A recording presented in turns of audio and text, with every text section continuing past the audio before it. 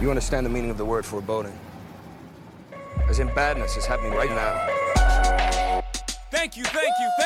Far too kind. Oh, you guys are a hell of a duet here. Why'd you start harmonizing? Can I get an encore? Do you want more? Cook and roll with the Brooklyn boys. So for one last time, I need you. Because lobsters live for over 100 years. Now what the hell are you waiting for? After me, there should be no more. So for one last time, make some noise. That's for John Lennon, you Yankee fucking cunt. Who else is in this movie? Giamatti? Giamatti is in. So like I said, I thought Colin Farrell was playing the Giamatti role. Yeah. And I wish I was right. Connor. But that's not, Colin's not going to give a better performance though than what he gives in the movie. But he's going to give a better performance than what Giamatti does in this. Yeah, movie. but I'm saying, I think what you wish is that Colin stayed where he is and that somebody else came in and played the Giamatti role. Can I hit you with everyone's favorite segment of this podcast? What is it? The Grand Canyon. Oh, this is not this is the worst Giamatti performance. An actor I don't like anyway. This is his worst performance. He's so nails on a chalkboard irritating as her like kind of very peppy and like dim-witted but optimistic chauffeur who like befriends her and like shows her the beauty of LA. There's this incredibly annoying running gag where like she insists that everyone call her Mrs. Travers.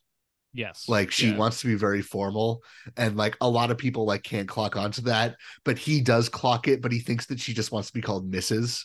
So he just calls her Mrs. all the time. And the movie thinks it's funny. And I like want to fucking like slit my throat every time it happens. Paul, can I pitch something to you for a second before you cement this opinion of yours? Hit me. Paul Giamatti plays a street thug in F. Gary Gray's The Negotiator. I'm just gonna loft that to you. I'm just never seen The Negotiator. I'm gonna do a quick Google of what he looks like in The Negotiator. Oh, he looks like Paul Giamatti, but he plays a street thug in the movie. Have you seen The Negotiator? Have I seen The Negotiator? It's probably a good movie. I have. It's probably not very great. You know, it takes place like. Is Jackson, he one of the hostages? It looks like he's one of the hostages. He's one of the hostages because he's taking the police department hostage and he's been brought in on gotcha. You know what? That's probably fine. It's probably fine. I'll watch The Negotiator and report back, but I'm voting for that as fine. I loathe this performance. I think this is the nadir of the movie on a craft level is what Giamatti's doing here. I think you just take the character out. You don't need that the character's the worst. That character didn't even exist in real life. He was added for the movie. No, that's not the worst character in the movie. I know who the worst character in the movie is. Who's the worst character? The worst character in the movie is the fucking stewardess from The Wife. Do you guys remember the stewardess in The Wife? Yeah. There's a frame device in the Glenn Close movie The Wife. Where, what if there was a wife? Oh, nobody's seen The Wife. I've seen The Wife. Nobody has seen The Wife. Have you seen The Wife, Connor? I have not seen The Wife. So in The Wife is about like they're going to Sweden so he can. She's the wife. She's the wife. We know. Okay, but they're going to Sweden so he can get the Pulitzer. So on the flight out, the opening scene of the movie, they're flying out to Sweden. Everyone's asleep and. Glenn Close is like a brief conversation with a flight attendant. And it's like these two women like recognize something in each other, right? And then the last scene of the movie is they're flying back. And it's the same flight attendant. And they have let's wrap the story up. I know what happened in this movie. You know, I heard all the drama that was released. I understand with this flight attendant. And it's so corny because it's like the fucking timing that would have to land for that to happen, right? Yeah. This movie does the fucking repeat callback flight attendant as a joke, but it's years later. Yeah, it's 4 years later. It's 4 years. In the start of the movie, Travers has a an argument with a flight attendant, and then 4 years later when she's going back to LA, it's the same flight attendant in the same position. They're having the same conversation. Right. And you're like, what the fuck is going on? I'm glad we spent 6 minutes investigating this fucking flight stewardess. Makes me so mad. Can we get back to the Paul Giamatti part? I hate the stewardess. Yeah. It's just the bad writing of the movie, just right there on its face is the stewardess guy. Yeah, no. I personally, I would say I lean towards liking Giamatti, although I don't think he is a consistent actor. To me, it's like this role is such a wash that like I don't even think of him in that context. I'm like, you just got to just cut this thing from the movie entirely. Yeah, it's the least essential element of the movie. Like if we're her to like love again, ugh. Like if we're gonna workshop, that's what he accomplishes though, because he's essentially just like voicing a thing that's already in the process of being voiced by the film repeatedly. Yes, you get what he just literalizes ideas of the movie. My daughter's in a wheelchair. Life is hard. Yes. Like that's all he's there to accomplish. Yeah, and I'm still happy. The second you see him standing in the airport and you realize it's Paul Giamatti, you're like, the only reason this is my biggest issue with Paul Giamatti. The only reason why Paul Giamatti is in this movie is because you clock him and you go, there's something really sad about that guy's life. Yeah. Okay. And you're waiting for it to come. That is how Paul Giamatti exists on screen in like 85% of his roles. Is like you clock him and you see this like stoutly balding man and you go, there's got to be something sad about that guy. And then the thing that bothers me the most about Paul Giamatti, and again, it has nothing to do with him or his acting ability or his professionalism, is just that the roles that he is given, and even The Holdovers does this, is like you then proceed to be told, you make that judgment upon first clocking of the way he looks, and then you proceed to be told throughout the course of every movie that he's in is like, actually his life is even like kind of sadder than you thought it was in the first place, but it's okay, like he can live with it. And that's literally like who Paul Giamatti is on camera. Yeah. Oh my god. No, it's kind of find him a boring actor. I'm sorry. Yeah, I just don't. It's like I don't know if he has anything to do with that, because in a movie like I really like I'm trying to think of the director's name, Tamara Jenkins's Private Life from 2018. Yes. Which he's in with Catherine Hahn. They play a couple in their late 40s who are trying to use different methods to conceive or adopt a child or whatever. And he plays such a like he's a man who's successful within the theater world, but because it's theater in New York City, like they are still struggling in the sense that like they have to live in rent controlled housing and stuff like that. And he just plays such a more realistic, complicated figure of like the actual melding of there are good things in life and there are bad things in life. And like life is all about compromising with the struggles that you have. And it's like, if that movie can understand it, I don't understand why any other movie that he's in can't understand it. That's like, you don't just have to include this guy because you think he's sad.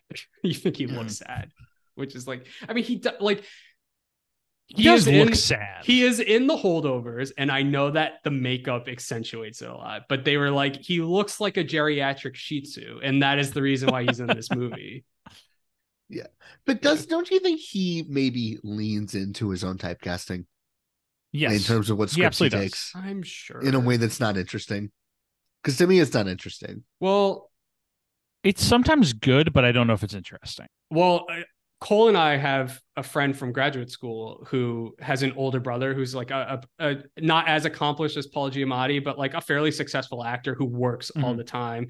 And he kind of, I don't want to rag on him because I hate doing this, but like he falls in that mold because he's kind of like a shorter balding man who looks like an ethnic New Yorker, even though he's not from New York. And I'm really good friends with this person, and Cole is too. And we have like very long conversations, and she is often bringing up how difficult it is for him to like actually find contentment within the industry, because he is only being offered like the worst of the worst roles, and he has to turn, even though he needs to work and even though he's not being paid leading man salary, he has to turn so much stuff down just to end up with like, frankly, like some bottom of the barrel roles, because the other stuff is so much worse than the stuff he's actually like accepting and ending up with. But there were tiers of character actors, right? Yeah. I've been working on this taxonomy in my head. There's your traditional, hey, it's that guy, like character actors where they're like somewhat recognized. There's your real deal character actors, which is like the person you're talking about here. Yeah. Where they like don't have any sort of following and they're real workhorses. Where if I was to say the name on the podcast, most of the people wouldn't know who that is. Yeah. Off top and then there's people like Paul Giamatti, who were ostensibly character actors, but are functionally actually movie stars. Giamatti's in this camp. Fucking Phil Hoffman was like the king of this camp, right? Like, yeah, but these are people who have supporting roles in fucking huge movies and headline like B-level movies. This is frankly what Colin Farrell is as well. My point being that like Paul Giamatti and the person you're referring to have monumentally different career aspirations. Yeah, and options available to them. Giamatti doesn't ever actually have to settle. I think he just does settle. Yeah. And that's why I'm disinterested in him as an actor. I don't know if that's true, because he's never going to get offered a role that Phil Hoffman would have gotten. Yeah, he literally, I'm certain Giamatti has taken Hoffman roles since Hoffman died. Phil Hoffman wasn't Hoffman in the Tamara Jenkins's previous movie? Isn't that Phil Hoffman? I guess that's true. That's what I'm saying. Like, that's the literal thing you're slotting into. I don't know if that role in Private Life works though. If it's Hoffman. Sure, but like, I mean, obviously, like that's what I'm saying is like they're not interchangeable. Connor Hoffman probably could have played Jerry Heller pretty well. They're literally interchangeable in the Ides of March. Compton. They're playing two sides to the same coin in the Ides of March, Connor. You got me there. Touche. Like there is a world where Giamatti is in the Hunger Games movies.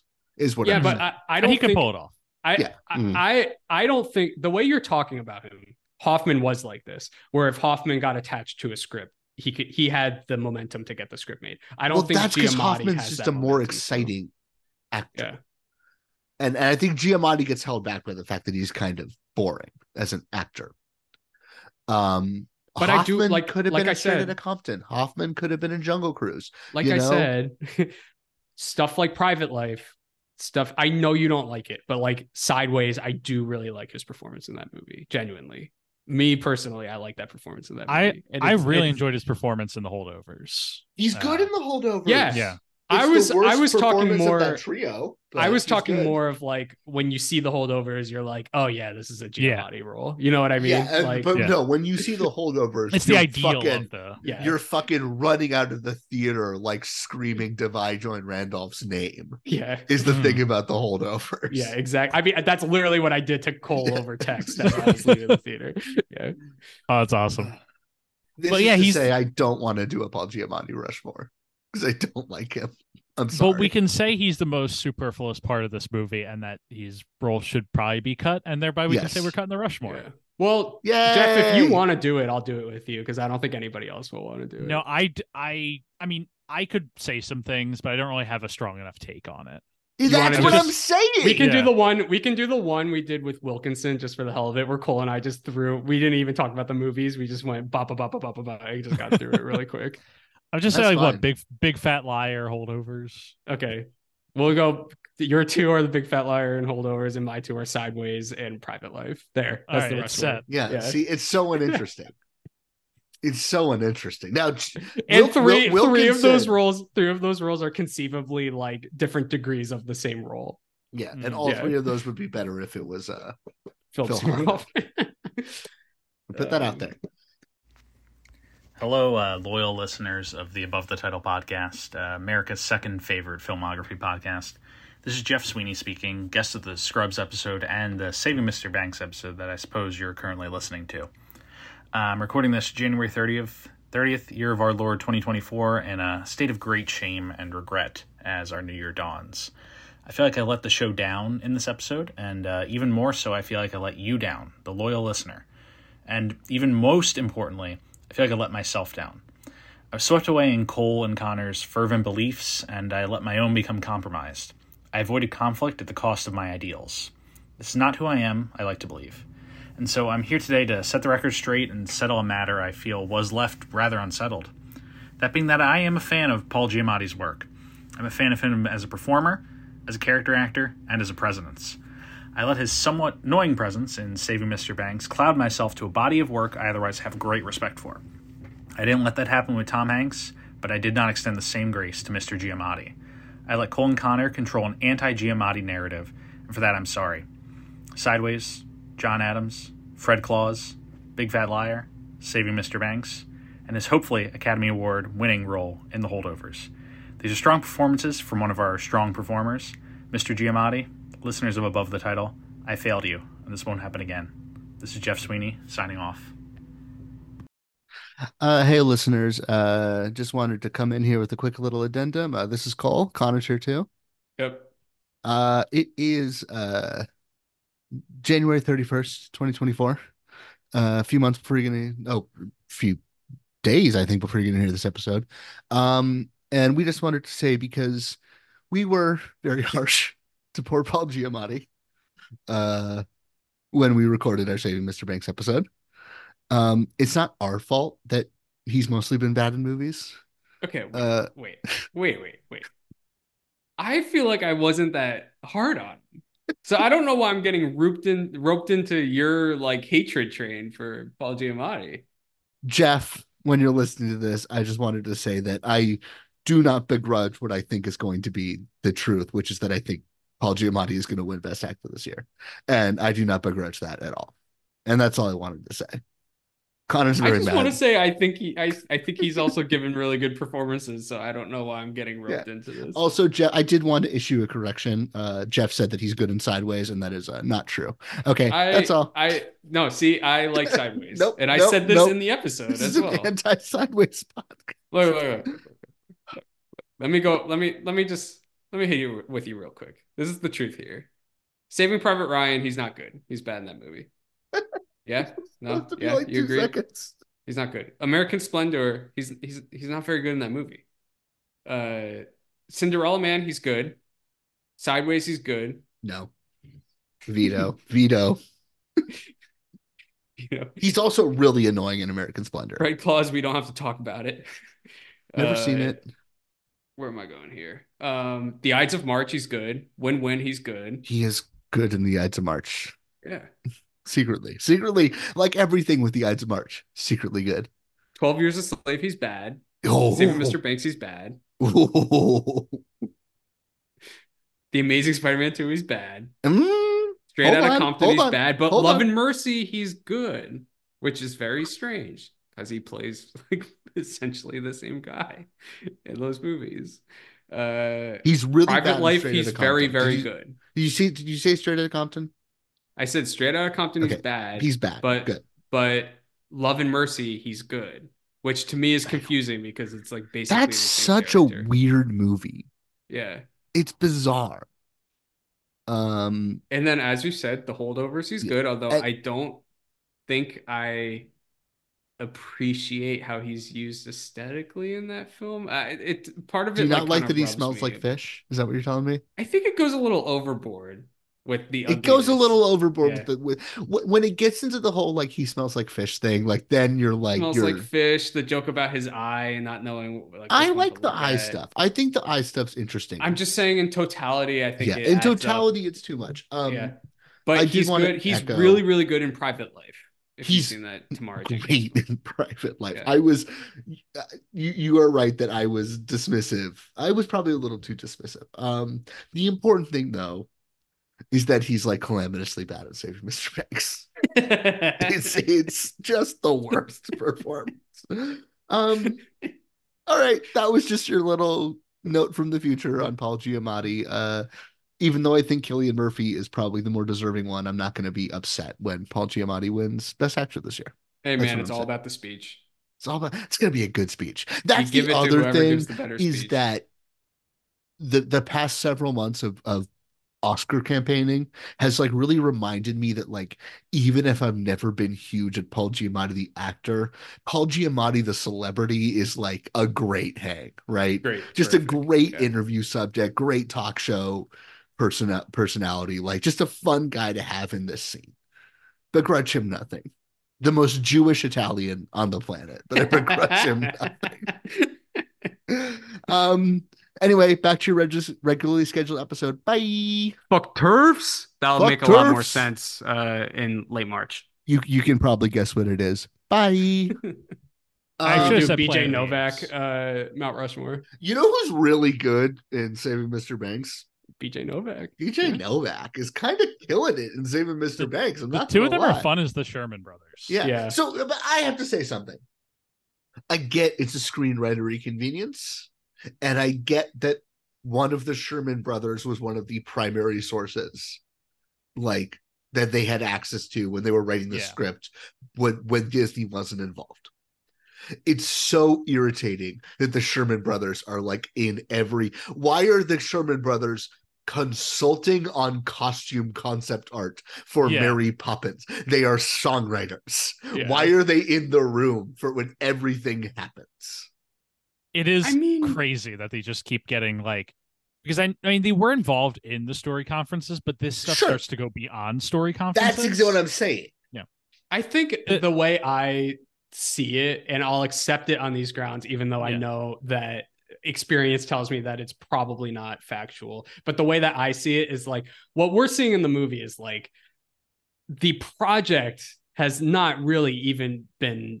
They don't even have a crew or a cast or, you know, like they don't even have a production designer really necessarily by this point. This is pitch meetings to get the project greenlit. So like I can accept it on those terms that like they're invested because they've written the music. So they're also just like participating in these aspects of it just to get the project like actually off the ground and rolling.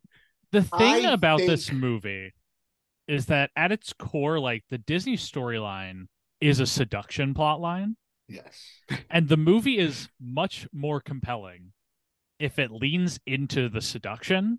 Sure. And makes the ending a like inversion on that seduction. Like he was just using her to get what he wanted. If it does that, I think most of the choices it makes work. If you put like a coda on the end and like make that seduction such a part of the text. But instead it's just him like, hey, come talk to my songwriters.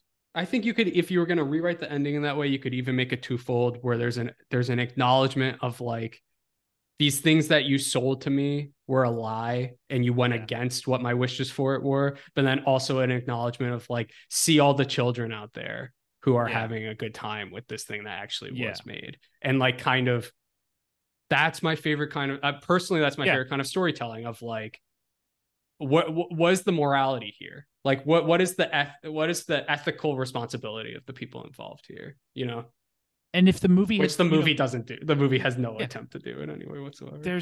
If you would delve even just a little bit more into that, you really get to the heart of the matter.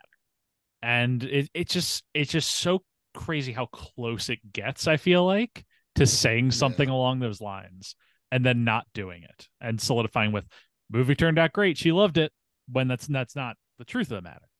I also think that they're just having these songwriters in there because they just want to get the fucking songs in this movie. Yeah, of course, as much as possible. Yeah. Which like good songs, great songs, you know, beautiful songs. Like I get it. You want to get those songs in this thing. It's your number one asset. So something they were talking about in the process of writing this movie is the main sources for all the like scenes and dialogue are they have 39 hours of tape recordings of her in the room with them talking. Yes. They have Richard Sherman as a primary source who's kind of giving his tale. And then they have a bunch of letters that Walt Disney wrote to P.L. Travers. Because Walt Disney and her barely spent any time together. Yes. Is the thing. He was not present at Disney Studios when she came. They only met a few times. The movie, I think, understandably turns all their written communication into like real scenes with the two of them. Makes sense. It's fine. It's fine. But it's just really strange with all those actual bits of history that they had. They do just kind of turn this stuff into like a history lesson of them making Mary Poppins and diverging from the story of the movie for like 30 It becomes minutes. so boring. Yeah. It's so for this to be 2013, right? Is when this movie came out. Yeah. So we're talking literally 10 years ago from where we are right now. Almost And to the day. Ooh, that's a good thing I should look up. This is a difficult movie to consider through an analytical lens, because it feels like where we are at this exact moment in time, which for listeners, it's the middle of November 2023. I know this episode's going to come out sometime in the future. Who knows? Yeah. Who knows how long from now it'll eventually come out. But from where we're sitting right now, with the kind of ongoing, progressively worsening implosion of kind of the Marvel behemoth that has really like obstructed a lot of things for years. And similarly, this isn't being spoken of as much because so much of the media has been talking about the strikes and everything, considering like the contract negotiations and things of that nature. But it does also feel like we are at a crossroads right at this moment in time where the streaming services are realizing that they will never be able to profit off of individual films in the same way that they had been before when it was in theaters, even though that is like a simple economic principle that you think anybody with a business degree would have understood from the onset. So it does feel like we are at a crux like of a changing moment of the industry.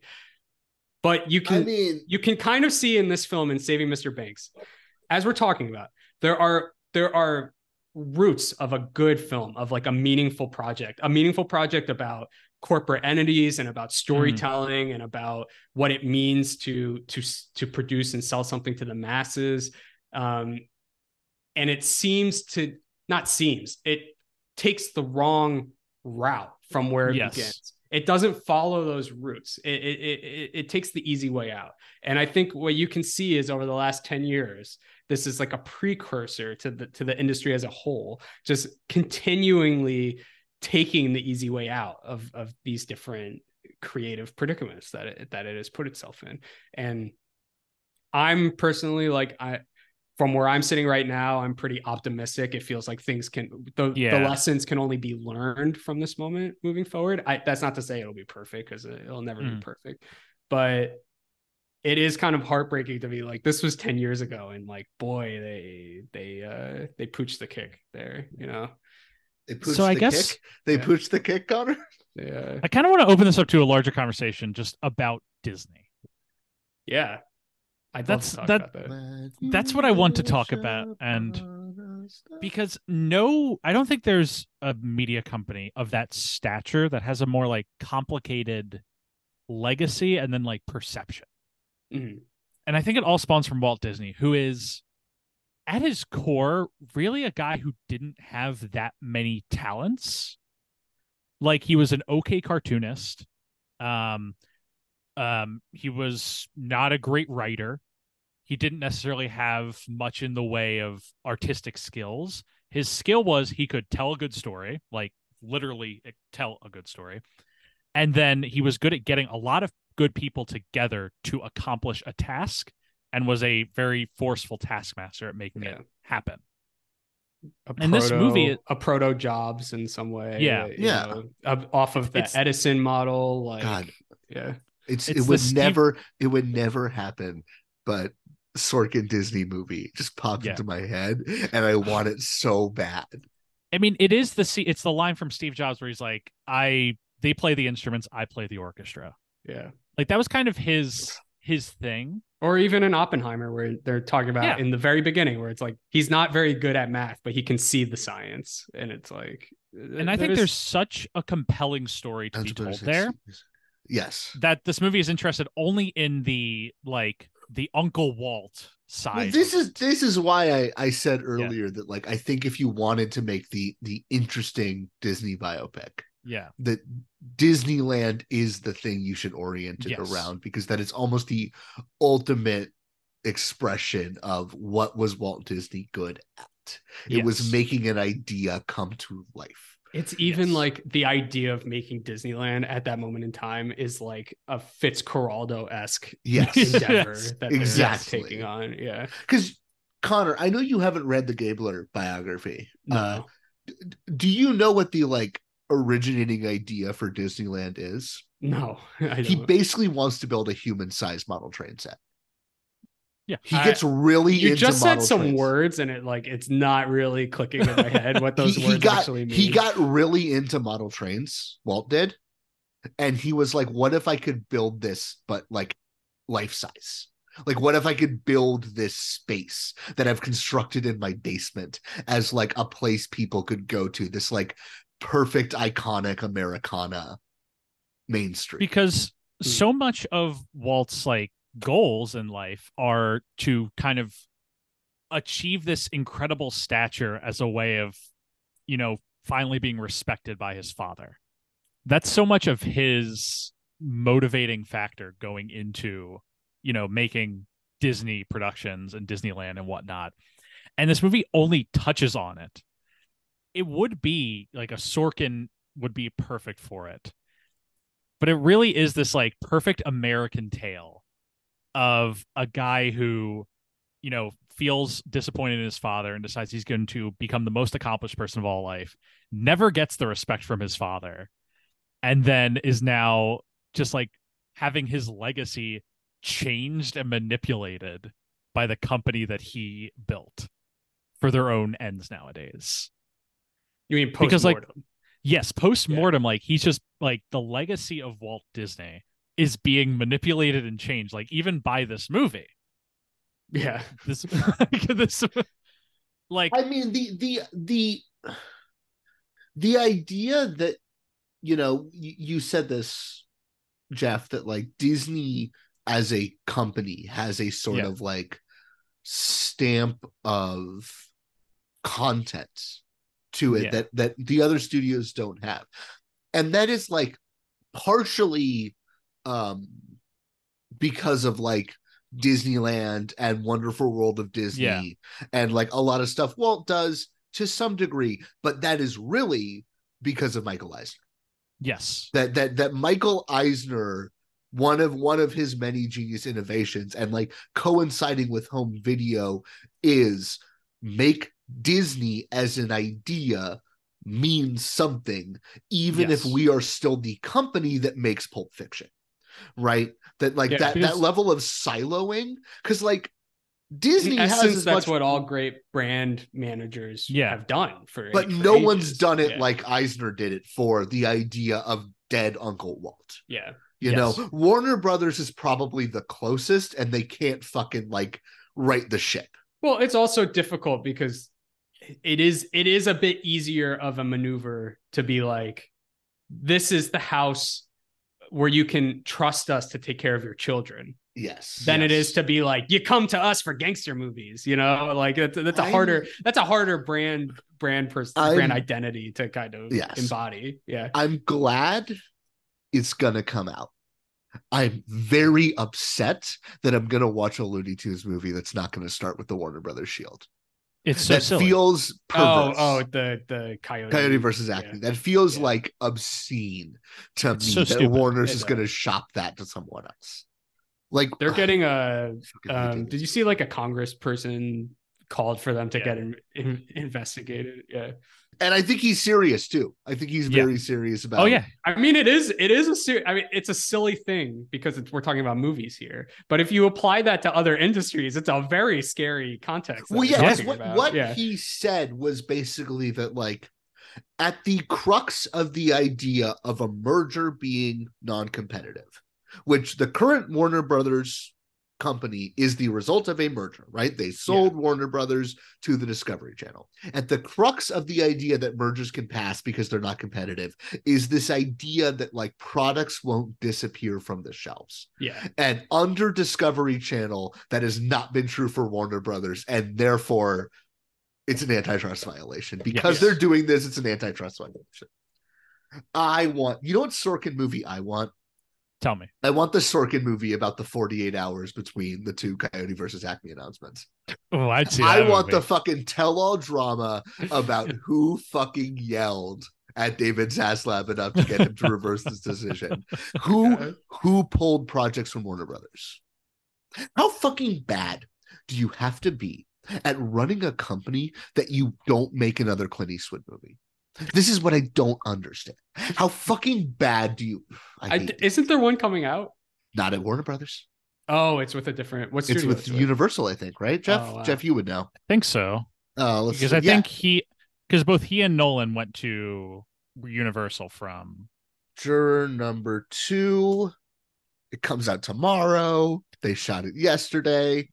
No, it is Warner Brothers. Oh, so they did fucking But they didn't do Cry They Macho. took his office away. You know what? They took his office away. It's a Warner Brothers acquisition. It's not an in-house production. Oh, what the fuck? Okay. Yeah. They fucked up. That's really weird. Yeah. So they clearly they didn't realize they fucked up. It's Gotham, who are the guys who do the Maze Runner movies. So it's West an independent. Ball? It's that company. So it's an independent production that Warner's is releasing. Okay. What was the point? They probably spent more money on the acquisition than they would have if they just paid for the film in the first place. Yeah. To be clear, I hate Bob Iger and I hate David Zaslav, and I hate them for different reasons. I hate Bob Iger because Bob Iger tried to destroy movies and came very close to succeeding. I hate David Zaslav because he doesn't know what he's doing and might destroy movies in the process of being a bumbling TV moron. Oh man, yeah. It makes you yearn for the days of Michael Eisner. We're continuing to be full of hot scorching. Eisner, can you name a failure under Eisner besides the fucking Sixth Sense debacle? Right? You can, and it is the only one is all the direct-to-video sequels made money. Yeah, they did make money. Worked out, did not hurt the brand, right? That was a good fucking revenue source that like paid off because the what could have been a problem with that was diluting the market didn't end up happening. Do you know, fair, Connor, about Michael Eisner's Sixth Sense fuck up? I do, but I couldn't like recap it for you. Yeah. So the Sixth Sense is Touchstone, which is obviously the Weinsteins, which is Disney's like adult imprint. But they're open. Eisner was mad at the Weinstein brothers for something else, just like a general sense that he felt the Weinsteins were spending too much money. Yeah, sure, anything that those guys could have done. Yeah, but no, it was a business thing. Like it had nothing to do with the Sixth Sense. But Eisner was just like pissed off at Bob and Harvey about financial mismanagement and a sense that Miramax and Touchstone were overspending. And basically, as a way to fucking like cut their balls off and remind them who was boss, he looked at their balance sheet and he was like, "Why the fuck did you spend $40 million on an adult drama starring Bruce Willis? Sell the distribution rights internationally and domestically." The Sixth Sense was the highest grossing live action Disney movie until The Force Awakens.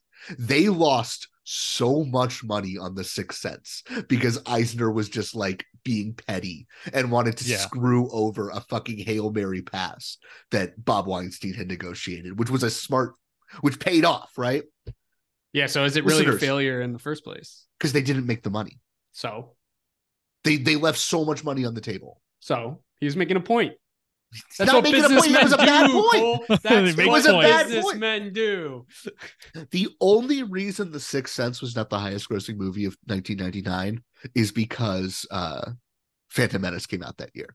The Sixth Sense outgrossed the highest grossing movies of 98 and 2000.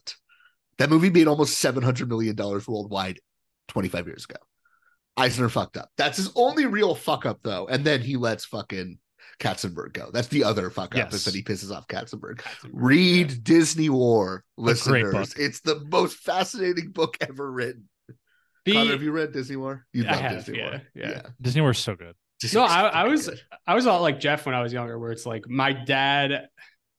I don't know if my dad was idolized Walt Disney the man, but like my dad always felt like a comfort with the Disney nostalgia. Sphere. So like my dad wore a wristwatch that had like Mickey Mouse on the face of the watch and stuff like that. And we had like prints of the different characters like hanging up on our walls and things like that. That's what my dad was exactly the same. Yeah, and when I think about it in those terms, I do think about like Disney cultivated this brand image where they were classy and safe, and it felt like home, and it felt like they had standards that they upheld for like the betterment of the nuclear family unit. And because I think that if like you were to use your time machine and bring Walt Disney even into like the 90s, he's probably, well, maybe not the 90s, but if you brought him to like nowadays, he's probably really bummed about the company aside from the financial stake. Because the conglomerated nature is so at odds with what he wanted to do as a businessman. And not just as a businessman, but, you know, like I said, complicated legacy. Like he was a union buster. Got, sold out a lot of people to the McCarthyites. Yeah. Took a lot of credit that wasn't his. Yes. Got to put all that in perspective. But he also, to be clear, this is an important part of Walt Disney's legacy. A bad businessman for decades. Yes. Like only pulled that sucker out of the fire in the later years of his life. Yes. Like horribly mismanaged company, constantly bleeding talent, movies that were losing money, like not this like wonderkind genius, like a guy who failed and failed and failed again and made great movies in the process until he fucking like managed to get stable. That is the story. And, you know, he was always trying to experiment and do different things with the company, for better or for ill. That was the move.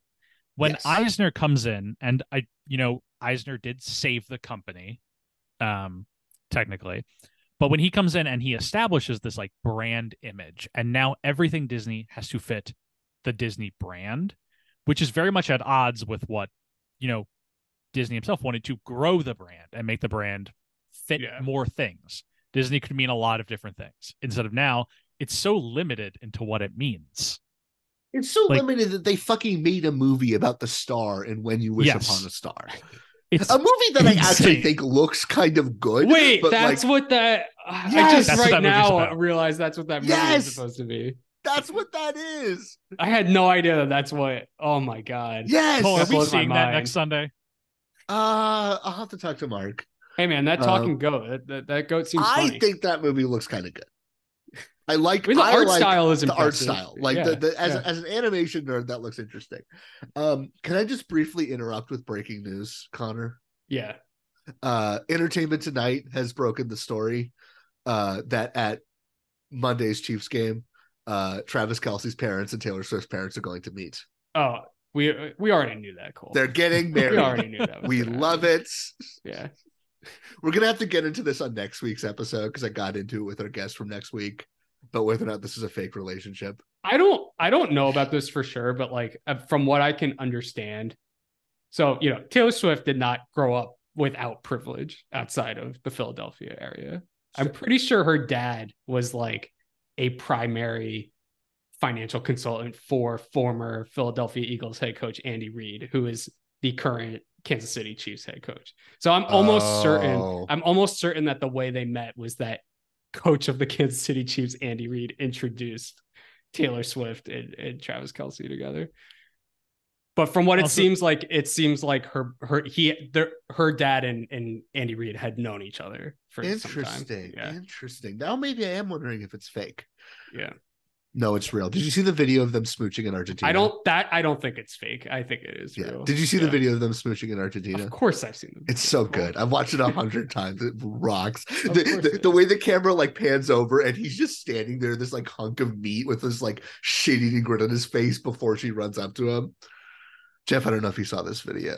This is I do like Taylor you brought Swift, it up. Travis Kelce update for this. You brought it up, and I don't want to be too cute with You brought it up, and I don't want to be too cute with these kind of like proclamations, but there is something similar between like Taylor Swift's like awareness of her brand, and, like in conjunction with her own like corporate entity that like relates to this conversation that we're having about Disney. And like where I land on it essentially is like, I think to say that any music that is being published and put out into the world does not have some kind of like monetary aspiration to it is like a pretty naive view to hold. Yes. And like, I think the way that like we tout certain the kind of like dismissal of poptimism as like a thing that actually isn't true in any way whatsoever. It has always been like pretty silly to me. Don't get me on the poptimism train. but it's that dismissal has always been pretty silly to me, because I'm like, even for artists who do take their, if we're talking about music, even for artists who do take their lyricism very seriously, and kind of,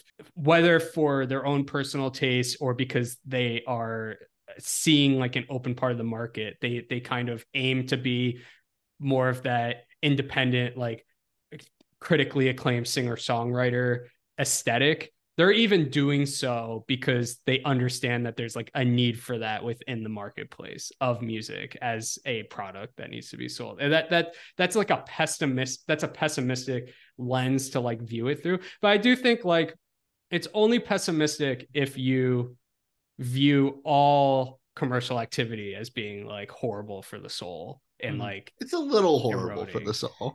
I don't think all commercial it's a smoosh horrible for the soul. I think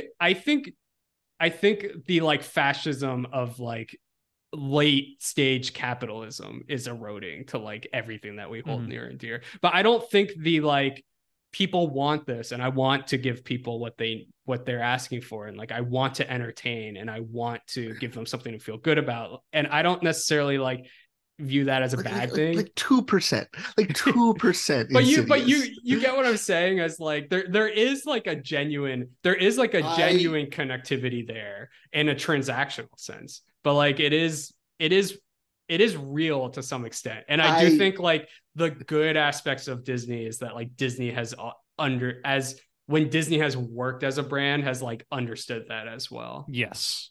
I work in a grocery store, and I had a bit of a breakdown the other day about just the amount of like death and destruction that has to like occur for me to like get a paycheck. Yeah. Like environmentally, ecologically, labor-wise, the trucks, the shipping, the plastic. I'm like, talking about the commercial. I'm talking about the commercialism of art right now. I know, but like it's all of a piece. Yeah. It's all of a piece, Connor. It is of a piece, but like unitary. I'm becoming very anarcho-primitivist. No, I agree. Like I we should all be Ted Kaczynski and go live in the woods. I think my let's do it. More radicalized friends always like look at me as the one who's being like, we need to, I'm like the fucking Tyler Durden, like we got to blow up all the we have to collapse all the buildings that like house national debt and shit like that. But do you remember when we had that conversation about how Eric Adams could like destroy the world economy if he wanted to, and that would probably be a healthy thing? And Langston was like, what the fuck are you guys talking about? That was and we're just like going conversation back. That was Connor once posited that like if New York City decided to secede from the United States, the entire world economy would implode. And I was like, yes. Now, would this be a good thing? Because I think this would be a good thing for the human race. I okay, if we're gonna get into it, Jeff, I proposed like multiple things. Was essentially like, if the city of New York wanted to secede from the United States, one, in fact, they could do it. Like, yes, that it wouldn't be impossible. Two, the entire like world economy would collapse because of it. Oh yeah, Wall Street is there. Yeah, and like Cole and I went for probably over the course of like maybe 6.5 hours, explored 0.1% of the possibilities that could happen, and like the 3 people we were with had no idea what was going on in any way whatsoever. Like the 3 people we were with were just asking me to define like currency and stuff like that. Yeah. Read Debt: The First 5,000 Years by David Graeber. But I gotta get around to it. Yeah. Oh, that's such a good book. There is a sense that like I do have to commend the company and the history of the company of Disney for being like, what's so bad about like the market of like letting children learn about their emotions through these like very sugar coated. What's bad about that is like, that is this what we're in. That's the problem with that's it. what I'm not disagreeing. I know you are. I'm just saying, you are. I'm just feeling very psychotic this week. No, you're not wrong. I think in today's stage of the world, to feel psychotic for these reasons is actually like a very normal response. Yeah, it is probably the healthiest response to have. Yeah. Tyler Durden was right. And I'm sorry, this take that like Fight Club is actually like stupid and silly is a pretty bad take. Actually, the thing about Fight Club that like Fight Club is a satire is that Tyler Durden's actually wrong because blowing up the credit card buildings doesn't do anything because servers are held off site. Can I actually throw you a take, Connor, that popped in my head? Sure. Because I've been thinking a lot about David Fincher lately because Blank Check's been doing Fincher and The Killer came out. And there's this idea that, you know, Fight Club has this bad fandom, right? That all these people have looked at Tyler Durden as like a aspirational figure and have missed the satire. And I kind of had the realization a few months ago, I've never actually met anyone who thinks that way. Yeah, I don't know where I don't know who these people are, but you know who I do know? People that think that people who look at American Psycho that way, because I know people. Well, yes, I know people who do that. I know people who look at Trainspotting that way. But you know who I know most of for people like where people miss the joke? I know dozens of people who think that Amy Dunn is kind of cool. That's the David Fincher movie with the bad fandom of people who don't get that this character is an awful person. That is true. Is Gone Girl. Yeah. The girl bossification of Amy Dunn, which to be fair, predates the movie. Like that was a big thing that happened in the book. Yeah. Those are the people who aren't getting the joke. Is the like good for her canon. Emerald Fennell isn't getting the joke when she makes Promising Young Woman, right? I'm seeing Saltburn on Friday, and I just like I'm seeing it with two women that I work with who are very excited to see it, and I don't think have seen Promising Young Woman, and I'm kind of just like, here's the thing about Saltburn though, Connor. And read like, yeah, Jacob Elordi is 6'5". He also looks like broken Giants quarterback Daniel Jones. So he looks like they fucking Stretch Armstrong's Josh Hutcherson. So stop trying to fuck me and sit there and let me read you this numerology text. I'm gonna read you this book. Oh God, I gotta see that next week. I will see that next week. Colonel Parker says I have to stop with the numerology. We will watch a Coppola at some point in this podcast. I'm so excited. The best one. Yeah. Can I tell you what's good about Priscilla?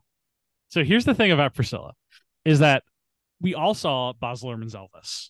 Yes. Yeah. And we're very aware that Tom Hanks gives his fifth best performance in that movie. There's your fucking Grand Canyon right there, baby. As Colonel Tom Parker. I don't know if it is just by complete happenstance or intentional, but Priscilla as a movie does not feature Colonel Tom Parker in the movie. He's not. I believe it is a legal concern. Legal concern. I think that's a film, or with the estate of Colonel Tom Parker. Colonel Tom Parker. Yeah. But here's the thing about how Priscilla treats Colonel Tom Parker. Is he is treated like the Emperor is treated in most Star Wars media, where he is spoken about in hushed tones in rooms or only on phone calls. Have you ever seen I forget who the filmmaker is, but have you ever seen The Assistant that came out a few years ago? That's like you are totally landing. It's essentially Jeff. Have you seen that movie? I've not seen The Assistant. It's essentially like they don't say like the guy is Harvey Weinstein, but it's essentially like an assistant who is working for the Weinstein company, and it's like every once in a while she'll get a phone call from Harvey Weinstein, and you can't hear what the guy is saying, but he's basically just like, when I get into work, I'm gonna fucking. I mean, that's also what she said did. Yeah, you see like the back of Harvey's head in one shot, but Harvey is mostly like a presence on the phone. Yeah, and she said, because I think there's like a scene in Priscilla where some guy comes into the room and is like, Elvis, you got a phone call, and he's like, I don't feel like answering the phone. They're like, it's the Colonel, and he like grabs the phone, and it's literally that scene in Empire Strikes Back where the Imperial guy's like, Lord Vader, we're getting a call, and he's like, I don't want to answer. He's like, it's the Emperor. He's like, pull the ship out of the asteroid field. The thing about Priscilla, a movie I like that is just not as good as Elvis, is that at no point in Priscilla does Jacob Elordi see Bobby Kennedy get shot and then say, Priscilla, the people need me to do a Christmas special on TV. No, there's weirdly too much Elvis in Priscilla. You'll get it if you see it. Priscilla is, as someone who likes the emptiness of Sofia Coppola movies, who loves Sofia Coppola, and who likes kind of low budget, janky, weird projects, which this decidedly is. Priscilla is kind of torn between being the interesting Sofia Coppola Priscilla Presley movie, which is great, and functionally, I am sorry, being an shitty unauthorized music biopic a la the Andre 3000 Jimi Hendrix movie or the fucking David Bowie movie from a few years ago, where they can't use the songs and like there are people they legally can't depict on screen and they have no money and there's like a weird energy to that movie. And Elordi's like, and it. So there are no Elvis songs in There Priscilla. are no Elvis songs. See, I know you. I know Cole. I know you don't necessarily like this filmmaker, but like what I do love about the Todd Haynes movies is like he's when he can't. It's so much better for him when he has these constraints because he just goes off and does something that's and so much more emblematic of the tonality that he's trying to achieve. Yes, and in a way that this movie is not interesting for having those constraints. You'll get what I mean when I see it. Kaylee Spaney is fucking insane in it. Yes. I understand. Should we talk Jeff, about, I know what you're about to say. They have Elordi singing songs that the Elvis estate does not own the rights to, that Elvis recorded at one point in his career. And they use songs that Elvis covered. So they're able to use like the instrumental. Do they? Because I believe they use Can't Help Falling in Love with You. I did not hear that at any point. They use it instrumentally. Well, I'll check back in with you guys on Friday and I'll let you know. Famously, the movie ends with a song that Elvis very famously did not cover. One of the more famous things about that song. Yeah. I will always love you. Should we talk a little bit? I know we're running down the clock here. Well, Jeff, I know you had mentioned to me a few months ago that you had planned a game. I wanted to know if that was still in the cards. Oh, yes. I did have a game. Let me try and... When we were driving to Indiana. I built this a while ago. Okay, I did... Oh my God, I built this entirely several years ago. Several years ago? Or several months. I built this on August 29th. Yeah, because August 30th was when we went to Indiana. Yes. Okay. So first, I just want to say earlier in this episode, I thought about bringing up Priscilla as an example of how to make Saving Mr. Banks better is you do like that seduction aspect. And I just want to say it's funny that we ended up coming to it anyway. So here's the game. Connor, you're going to like it. It's just one of her weaker movies, is all I'm saying. So I didn't organize this as I wanted to, but I'm going to read you the name of an actor. Okay. And you are going to tell me what Disney animated movie did they voice a character in. Fuck. Oh boy. Okay. And I have only used real actors you will recognize. Yes. So no voice actors. No voice actors. We actually John Ratzenberg. This is very fitting because we actually had a conversation last week about the weird tension in animated movies between voice actors and like B-lister live action actors and like various studios like relationships to this and how Disney doesn't like play the same game the way that DreamWorks does. So this weirdly would have fit better last week. But I'm glad we're doing this. This is fun. So I'm going to try and do it by most recognizable downward, and I'll just kind of randomize it from there. Sure. You get 2 points. If you get 1 point if you can tell me the movie. You get 2 points if you can also name the character. Interesting. Should I be keeping score? Who's keeping score? I got a scorecard up. You got a scorecard. Man. Great. I'm gonna get smoked. I feel like. Yeah, you know what, Connor. Yeah, you fucking are. All right. So first up, Robin Williams, Genie, Aladdin. Oh, is 2 this points just for Connor? Are we just yelling it out? Yeah. Okay. Yeah. Whoever can get it first. What else are we gonna do? We could have gone back and forth. Okay, continue. Oh, you want? Okay. Why don't we do that? No. Yell out's fine. No. Cole, take the next one, and then if he can't do it though, and I can do it though, then I get his point. Yeah. Yes. That's the way I'll do it. All right. So Cole, Demi Moore. Fuck. Is she in? I don't. Oh, she's in Hunchback, right? Is she Esmeralda? That's what she is. Wow. Okay. Nice. Yeah, pulled that out. All right, Connor, Rip Torn. Oh, come on. What the fuck? Who's like a Rip Torn? Is he King Neptune in The Little Mermaid? He is not. Cole, Damn. would you like to steal? You're actually in the right territory.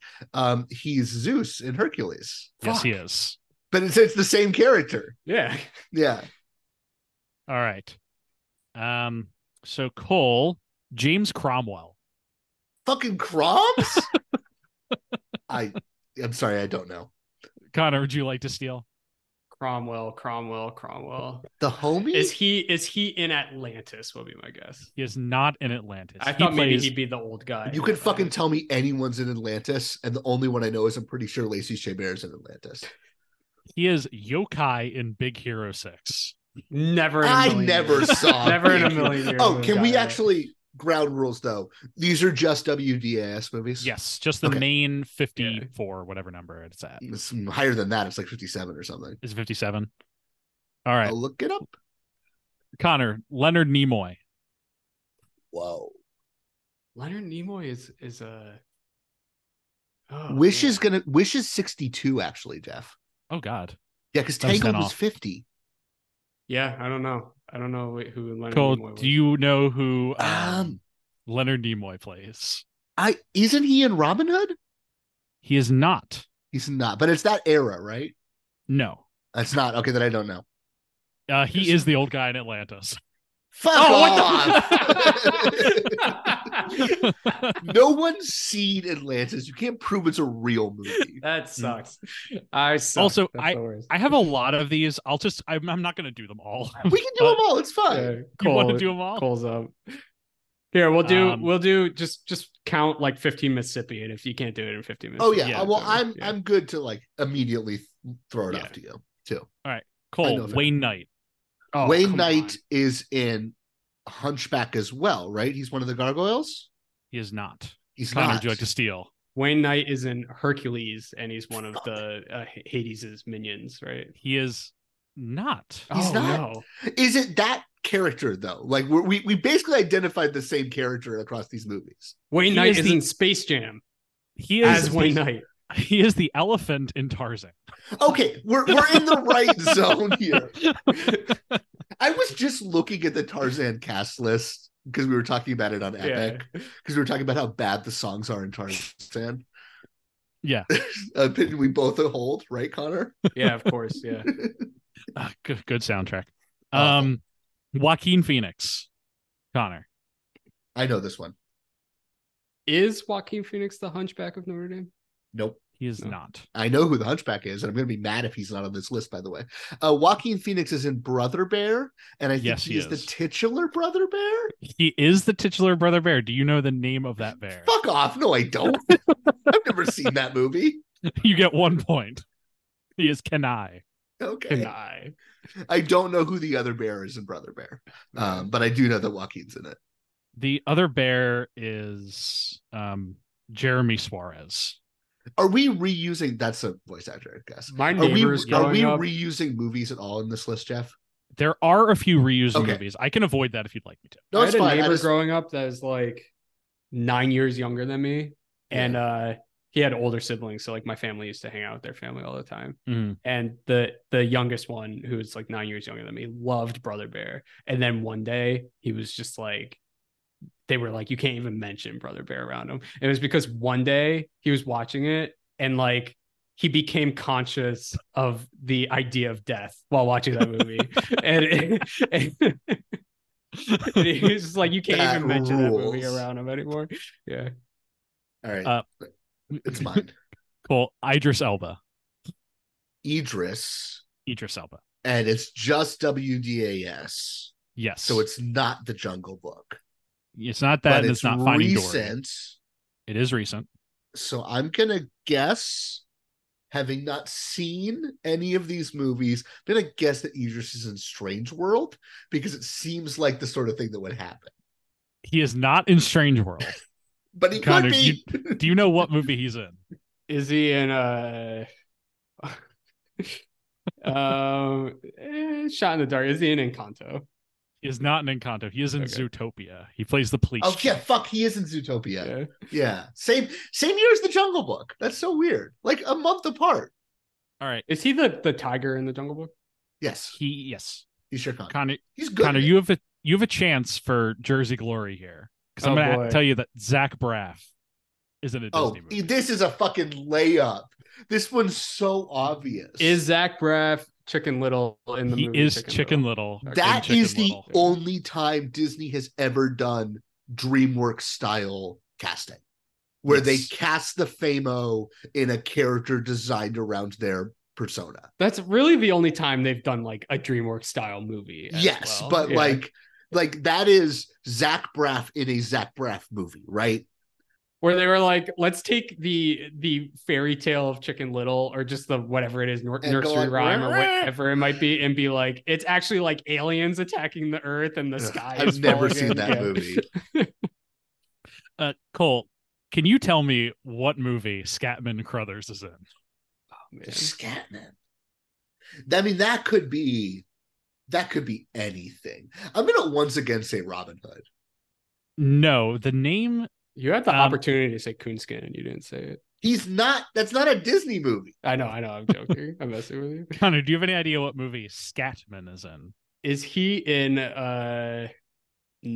no. I was going to say the Jungle Book, but that's not him scatting No. in the Jungle Book. Yeah. No, The he's name is not. in the title. He plays Scat Cat in Aristocats. Okay, I'm in the right era. Wow, he's young. He's got to be young in that one.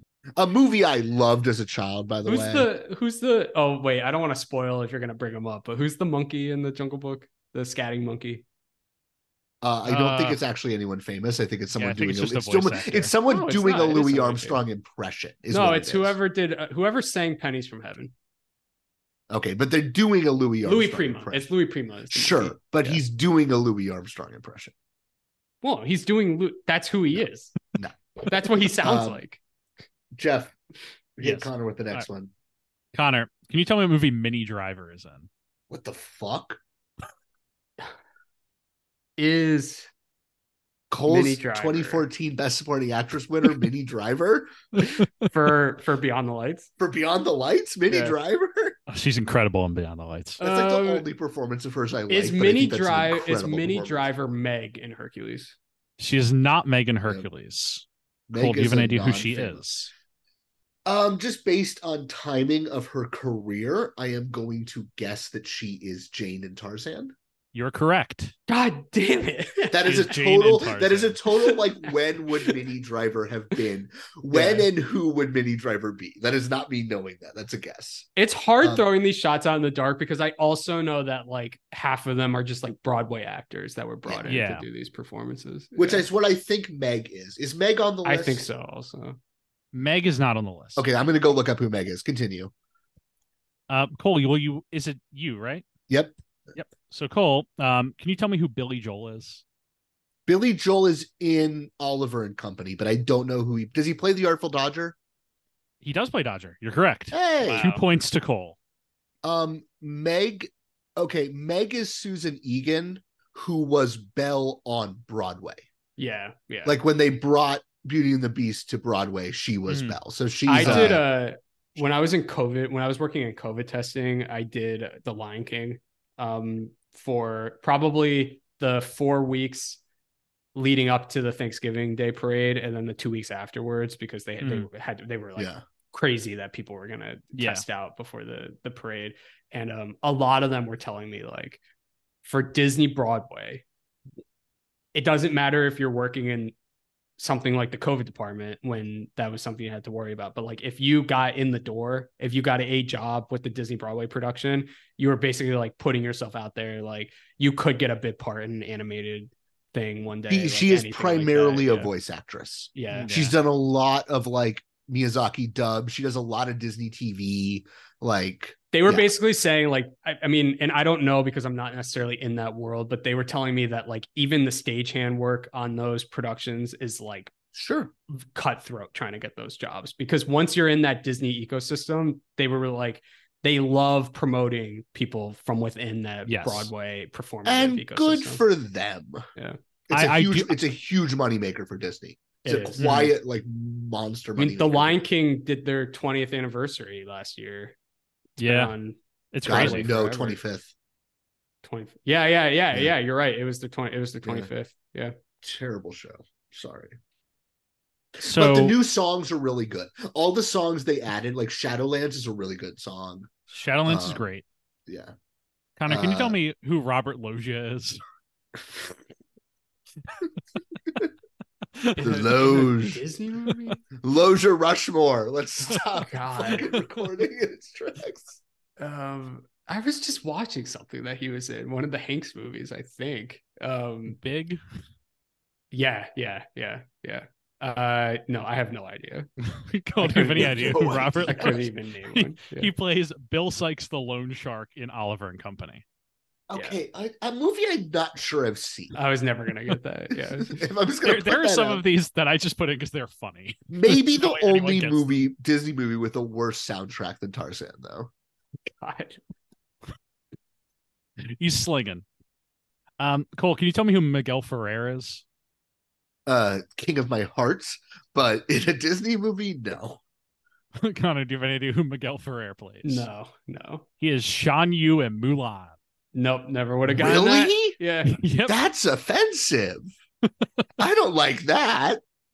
Shan Yu's the bad guy, right? The Yes. scary Mongolian. It's a good performance, and now I'm not happy. Mulan's good. Mulan is good.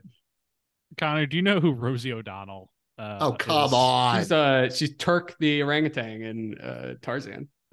Correct. She's a Yeah. gorilla, but we'll still give it to you. Well, Cole and I had talked about that last We week. had a big Yeah. Tarzan convo last week. For some Fascinating. reason. Yeah. Cole, Cuba It's 'cause Gooding Jr. It's because Tarzan does have a big voice cast. Cuba is also in Tarzan? He is not in Tarzan. He's not. Oh. I'm like, oh, and now I'm like, oh wait, it's I get to try it. Yeah. Connor, you got any idea who he is? Cuba Gooding Jr. No, don't know. He is the stallion in Home on the Range. What? That's not a real movie. So you can't tell me that he's the Walt star- Disney Animation Jeff, Studios. Jeff. I have noticed there's one you've conspicuously avoided naming here. There's a certain role that you've been dodging. Is it from 2009? Is it from 2009? I don't think so. It's from 2007. Just keep going. I'll What's get the to next it. one? Peter Ustinov. This is Connor, but I know Yeah. this one. Yes. I'll hand it off to Cole because I don't know. What It's it is. the Jungle Book, right? No. What? I He could have is- sworn. He is Okay, then I'm Prince wrong. John in Robin Hood. Fuck. See, here's what's throwing me off is the fact that those are the same movie. Yeah. Famously. The animation is exactly It's like the same, it's one like for the one. King Neptune in the Zeus Yeah. thing. It's like they're the same exact Yeah. character. Yeah. Ustinov, not an actor I like, an actor I kind of don't like. Very good in Robin Hood. Yeah, he's great. Yeah. Connor, Gilbert Gottfried. It's Cole's. Oh, Cole, sorry. Yeah. Gilbert Gottfried. I know this one too, so that's Yeah, I'm gonna take it though. Yeah, no. In Aladdin. He It's is more of a Iago. Marge Simpson, isn't it? yeah. I was like, what? Oh, me. Where we go? Oh, You know what me. you sound like? You sound like Paul Giamatti in American Splendor when he keeps losing his voice. I am losing my voice, guys. I'm sorry. You're walking out on me. What up, man? You know, that's a good Giamatti performance. But that's exactly what I'm talking about, where it's like they're just But like, this guy's life fucking sucks. But who's gonna and fucking he's play ugly and he Harvey sucks. Picar? But that's Harvey Picar's whole shtick. I know. Continue, Jefferson. Connor, can you tell me who Whoopi Goldberg is? Whoopi Goldberg is I should know this. No, I'm gonna pass. I'm Cole, do you know blanking. this? I'm blanking. Oh no, Yeah. she's in Hunchback. No, She's not. She's not. Well, you lost. She is What is it? the hyena in The Lion Fuck, King. of course. I knew she was one of that. that is a stock type that reoccurs in Disney movies, right? Don't ask Cole the Yes. other hyena. Get me back with the other hyena. Yeah. Yeah. Is David Chase on this list? If David Chase isn't on this list, I'm going to be very upset. I do not have to be is Chase on famous this in my list. heart. Can we just brief second? David Chase, the best Yeah. run any child actress has ever gone on is when David Chase did in the span of 2 years. Donnie Darko, The Ring, Lilo and Stitch, the US dub of Spirited Away. Incredible run.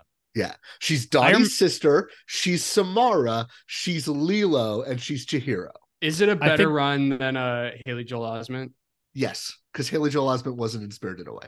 I truly think that Davy Chase being in both Spirited Away and Lilo and Stitch was one of my first actors are in multiple movies. Because I was like, that sounds like Lilo when I watched Because it Spirited is Away. Lilo. Whose turn So is it's it? kind It's of a, Connor's turn. It's your turn, Connor. Cole. Oh, Cole. Wait. It's your turn. So Cole, can you tell me what movie Alfred Woodard is in? Ooh. I can't, but I'm intrigued. I'm excited to go rediscover this. Connor, do you know what Alfred Woodard is in? Fucking love Alfred Woodard. Man, what Is- a fucking performer. Is Alfred Woodard in Tarzan? She's not in Tarzan. She's in their next movie, Dinosaur. God. Sure. You know what? I take that back. I am not looking forward to rewatching Dinosaur, a bad movie that sucks ass. Cole, did you watch the Once Upon a Studio short? No. It's really funny at the end because they do a group snapshot of all the animated characters, and there's just this really shittily rendered dinosaur just standing in the corner. Weren't they pitching? Didn't Stanley Kubrick originally pitch that movie or somebody like that? Maybe. Yeah. It has some crazy. Here, let me look it story. up. It was It's- some crazy auteur pitched it back in the early 80s. Crazily, I- still Walt Disney Animation Studios. But you can ask me. I in the can't next one. verify this no, wait, because it's Cool, it's the next too one. it's too long to be the case. I have distinct memories of that being the first narrative film released in IMAX. But it's that too would make long. sense. But it's too long, and Wikipedia says that wasn't what happened. So unless it was released digitally, I'm misremembering. Paul Verhoeven and his special effects team for RoboCop were the Yes. ones that were trying to get that, That made. movie back is back in fucking terrible. back in 1986. They were talking about it. If when they were doing the I forget the non RoboCop the bipedal thing. You know what I'm talking about? It's because it's you get that the effects conception of that movie makes sense from the 1980s because the idea is that it's all real nature photography with then rendered characters moving through a live action space. Yeah.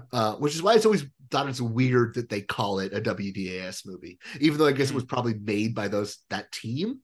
That because it's not it's such a weird it's- artifact. It's less of an animated movie than Jon Favreau's The Lion King or Jon Favreau's The Jungle Book are, is what I'm saying. Live action. Well, because in The photography. Lion King, even the background is Fully CGI. rendered. There's not a Yeah. single live action. There's not a single filmed element in The Lion King. except for the first shot. The Is first it real? shot's live action. The first shot's live Then action. there is some. If you're movie asking fucking yourself sucks. why, I'll give you the answer. Nobody knows. Yeah, it's one of the great mysteries. That movie is atrocious. Connor, Connor's I- turn. Connor's turn. I think you're gonna have to tell me in what movie Emma Thompson appeared. I was just looking at her filmography. I was just looking at her filmography too. Yeah, I don't know. Cole, I do really you think don't. you don't know Also either? in Brother Bear. She's not in Brother Bear. She's But in she- Treasure Oh! Planet. She's in fucking Yeah. yes, she is.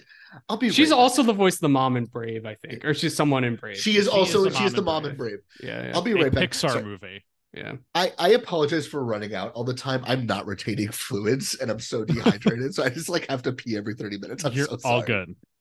All right, Jeff. Let's do some throwaway talking. While You want while some Cole's throwaway going. chatter? Yeah. Okay. So I've been meaning to talk about this the whole time, and for whatever reason, we decided we were gonna just talk about random celebrities that have been in mainstream, Literally anything but anything. in mainstream Disney animated productions.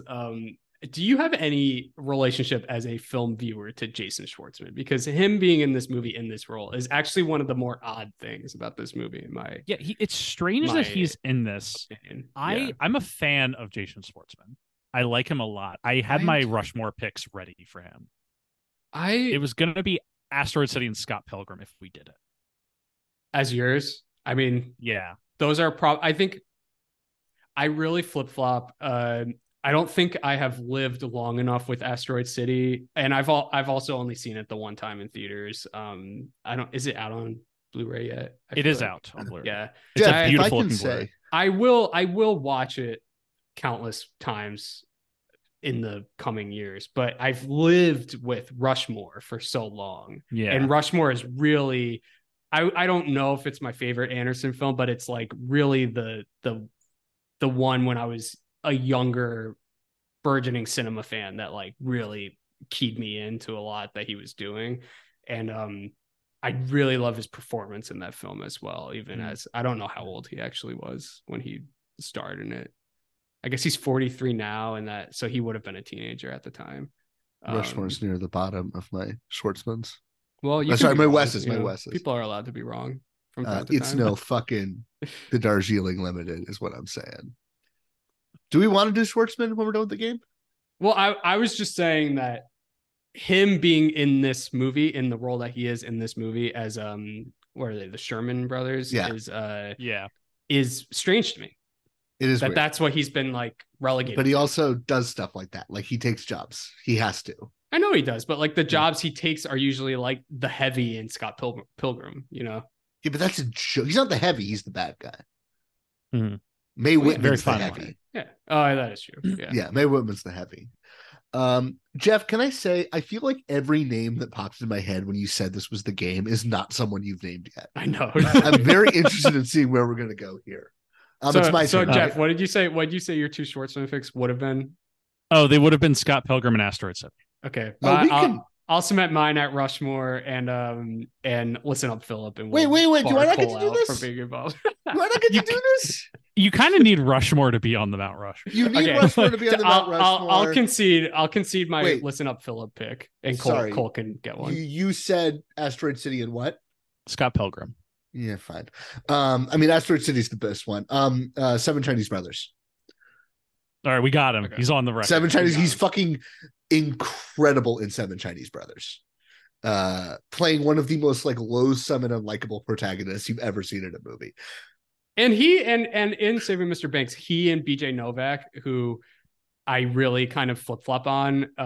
So I love The Office, but I think watching BJ Novak on screen when I'm watching The Office is typically like moments when I groan throughout watching that series of like, can we move on to one of the other characters? And I know he was a writer of the show as well. But both of them together, like, have a chemistry in this film that you want from all duos in mainstream big budget movie making. Is that going too far to say? Mm. Like, they work well together and they bounce off of each other.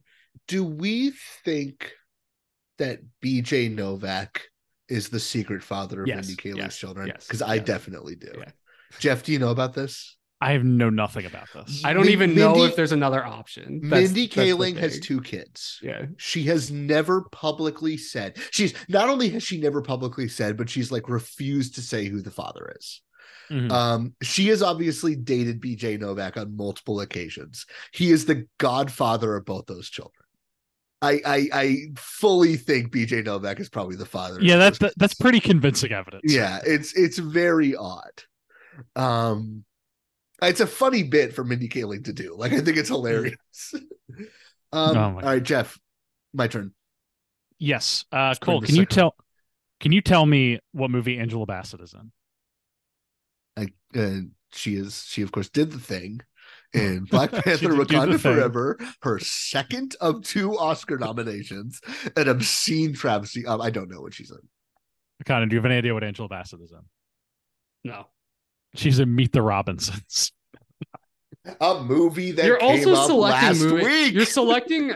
These are, as Cole said, like all the celebrities that come to my head who have been in Disney movies. You're selecting movies I've maybe never seen and maybe haven't thought about since the time I saw it. Yeah. Movies. I picked all these names by how famous they were. That's great. I totally believe you. Jeff, What's the next one? Connor, if I can just say, yeah. Epic is based on a children's book by like a Pixar animator and story guy, as is Meet the Robinsons. Okay. Both those are based on children's book. That's why that came up last week. That's funny. Yeah, that's cute. That's why it's weird that Epic is Blue Sky, but there's a whole drama around Epic being Blue Sky. I'm sure there is. I'm excited to listen to that episode. I think we've talked about Epic more on this week's episode than we did on last week's episode. Connor, do you have any idea what movie Terrence Howard is in? Notorious weirdo Terrence Howard. I should. We've talked about him twice on this podcast. Is he in A Bug's Life? He is not in A Bug's Life. That is Okay. a Pixar film. Oh shit! Yeah, my bad. I am once again going. Oh, off. I know what it is. Oh, I then know what go. It is. You It's guessed the it on Frog Princess. He's in the Frog Princess, right? He is in the Princess and the Frog. Do you know what role it Prince of the is? Frog. Is he the prince? Or No, the he bad is guy? her. He is her dead father, Oh shit! who is in one scene at the beginning of the movie. That movie's good. That's a nice little movie. Cole, Alfred Terrence Molina. Howard just being like, Melina. I don't know. Connor, any It's idea? what probably he's one of the Dr. Otto 90s. Octavius. That's Yeah, all I know. Dr. Otto Octavius. he is the virus in Ralph Breaks the Internet. Yeah, see, I've never seen that. That movie's Yeah. good. That's a good That movie. movie's good. It's I've never no seen it. Wreck-It Ralph. John C. Reilly, Sarah Silverman, other people you haven't named yet. If you put Tudyk on this list, I'm going to yell at you, by the way. I did not put Tudyk on the list. Okay. Just I 'cause also he's tried in to- 10 of them. I also tried to keep it to characters that are like somewhat prominent in the movie. Yeah. And Tudyk's not that. Well, but he's King Candy, is what I'm saying. Famously, Yes. he's King Candy. He's King Candy, but he's He's also so fucking chicken. good. Connor, have you seen Wreck-It Ralph, the first one? I have, yeah. Yeah, Tudyk fucking owns the whole fucking Owns All right. bones. I'm running out of time, so we gotta get. All right. No, we're gonna Uh, break 4 here. hours. All right. Here, I'm gonna speed run them, and whoever gets it first. Yes, sure. Otherwise, I will reset after 10 seconds. Okay. That's fine. All right. We're gonna run down them. Vincent Price. Thief and the Cobbler is not Disney, so I don't know. Don't know. Great Mouse Detective as Radigan. Fuck, of course, fuck. Corey Feldman. Oh man. Fox and the Hound. Yes. Oh wow. Sorry, Do I you knew know that. which of them he is? I don't. He's the He- Hound. He's the Hound. He's the Hound. He's yes. the fuck. He's the Hound. Okay. Angela Lansbury. Beauty and the Beast. Yes. Mrs. who did she Mrs. play? Potts. Mrs. Potts. Ms. Mrs. Potts. Potts. Correct. This is why I want to Moira- go back and forth. Moira Kelly. Cool. Moira. Go for it. I don't think I know this one. She is Nala in The Lion King. Oh, is she? Yes. All right. Mel Gibson. Pocahontas. He plays John Smith. Yes, that is correct. Jason Alexander. He is in Hunchback. He's one of the fucking gargoyles in Hunchback. Correct. Wow. This whole time I've been like, who the fuck plays that gargoyle? You've been lodged in your brain. I know. Michael J. Fox. Michael J. Fox is. He's in Atlantis. Yeah. He is in yeah. Atlantis. He's the main He's guy. in Atlantis. He's Yeah. the He is- lead. I don't know his name Yeah. Milo. because no one's seen that movie. Randy Quaid. Brokeback Mountain. Independence Day. The Last Detail. He is in Home on the Range. I think I actually knew that. He's one of the leads, right? He's the villain. Okay. Jake Gyllenhaal. Oh man, I don't know. Yeah. He's in Strange World. Great. No one saw Strange Worlds. It stars Jake Gyllenhaal. Rowan Atkinson. Rowan Atkinson is in The Lion King. He plays Yes. the toucan. Zazu. You've still not named the 3 most famous people in The Lion King, and I don't know when you're gonna do it. James Woods. Hercules, Hades. You both get the point. I get 2. You get 2 and Cole gets 1. I know he's. Well, Cole, you didn't say it. Fine. I'll be more of an asshole. David Spade. Emperor's New Groove. Cusco. Connor, you get that. Is that the best Disney movie? It's up to the top. It's pretty Pull the lever, miraculous. Kronk. Ethan Ving Rhames is in one of these movies. Being He's in Rames. Tarzan, isn't he? He's not in Tarzan. I thought he was one of the gorillas. Okay, racist one. Fuck. Yeah, I don't know. He is the villain in Lilo and Stitch. I don't know. He's not the the- villain. No, he's not he's the the social villain. worker. villain. He's a He's good not guy. the social worker. villain. Yeah, he's a good guy. You're right. He's the social worker. He's a good guy. That movie doesn't really have a villain, which is He's why not it's actually a good. social worker, isn't he? Like a FBI agent? Yeah, he's Yeah, an FBI agent yeah. posing as a social worker. Everyone's kind of doing their best in Lilo and Stitch, which is why I like Lilo and Stitch. There's no real antagonist to that movie. It's very Ant-Man and the Wasp in that way. Yes. You know, the original like end of the movie was them flying like a Boeing 757 through the middle of Honolulu, and they like had it was fully animated. Oh, yeah, and you can watch 9/11 it. It's happened. insane. Probably for the Yeah. best that they cut that. Yeah. I was telling Becca about that, and she's like, "Well, how bad could it be?" And I pulled up the scene. Yeah. Jeremy Irons. Jamie Irons is The Hunchback of Notre Dame. no, he's Scar in the Lion King. Oh Yes, yeah. correct. Right. Yeah. Christian Uh, Bale. Christian Bale Chris- is in Pocahontas. Because we talked Remember about the it because he's character's in name. both. I don't know what the character He's in both Pocahontas movies. He is Thomas. Thomas. Yeah. You know, I think iconic Frollo Thomas. is just played by a voice actor or a You know, Broadway. classic he's just Thomas a VA. in Yeah, Pocahontas. Bale's so good in the New World. He is. He's so fucking good in the New World, man. He is so good. How long until we get like an incredible Bale performance, or is Never it never again. gonna happen? It's you never don't think happening so? again. You think it's He never lost gonna the happen ability again? to act. I don't think that's true. I think that's true. I think he's just got to work with a director that kind of is a hard ass to him, and he'll do it. Yeah. Kurt Russell. Death Proof is Weinstein post Disney. The Iron Giant isn't Disney, right? No, it's Fox, and Yeah. Kurt Russell's not in it. I don't know. That's a movie with a good voice cast. Oh, Fox and the Hound. Fox and the Hound. Yes. Fox and the Hound. Oh, fuck, of course. He is the He's grown-up the hound. Fox, right? He No, is, yeah. Famously, the last thing Walt Disney ever did was write down the words Kurt and Russell. It's insane. Imagine living your entire life knowing that. Also played Elvis, tapping into every part of our In conversation a today. bad Elvis movie. That's not a good movie. Oh, Forrest Gump. No, Jedi. Elvis. You know he plays Elvis in. I Forrest know Gump. he does, but I'm talking about John Carpenter movie Elvis. Well, I'm talking about Forrest Gump. Yeah. So Oh, He's bad in both of them. for our new season of Travolting, I just watched this Jerry Lee Lewis biopic yesterday. Oh, is she in and that? it has the funniest Elvis portrayal of all time. In No, which he is it in doesn't. yeah, Two you haven't seasons. seen Michael Shannon. No, He, at one, Jack he White. at one point walks Jack into the White, yeah, room. that's true. Yeah, He's in two scenes. He walks into the room and his army fatigues, looks at Jerry Lewis and just goes, "It's all yours now, partner." And then Actually- walks out. That's like his whole contribution to the movie. Jerry, actually, I why say are you this. marrying your cousin Jerry? I say this with full sincerity. The funniest Elvis portrayal ever in the history of cinema is the short-lived Martin Scorsese show Final on HBO.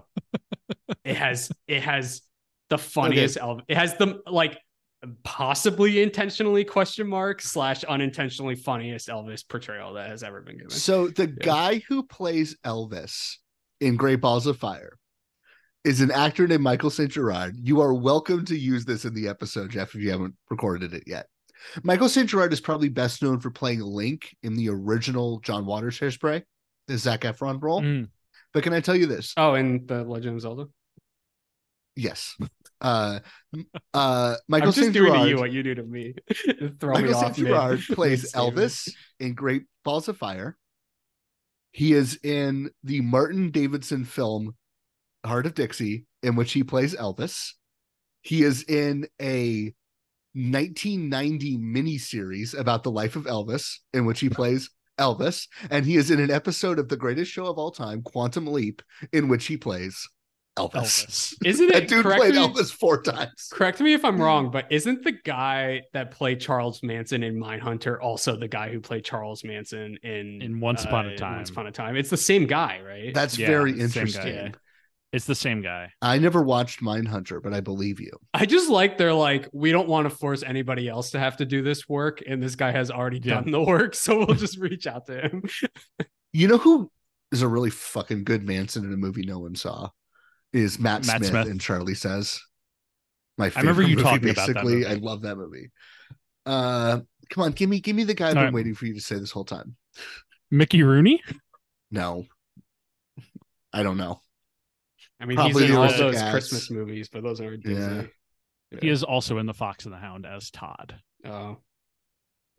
All right, we are in the final stretch here. Okay. Nathan Lane.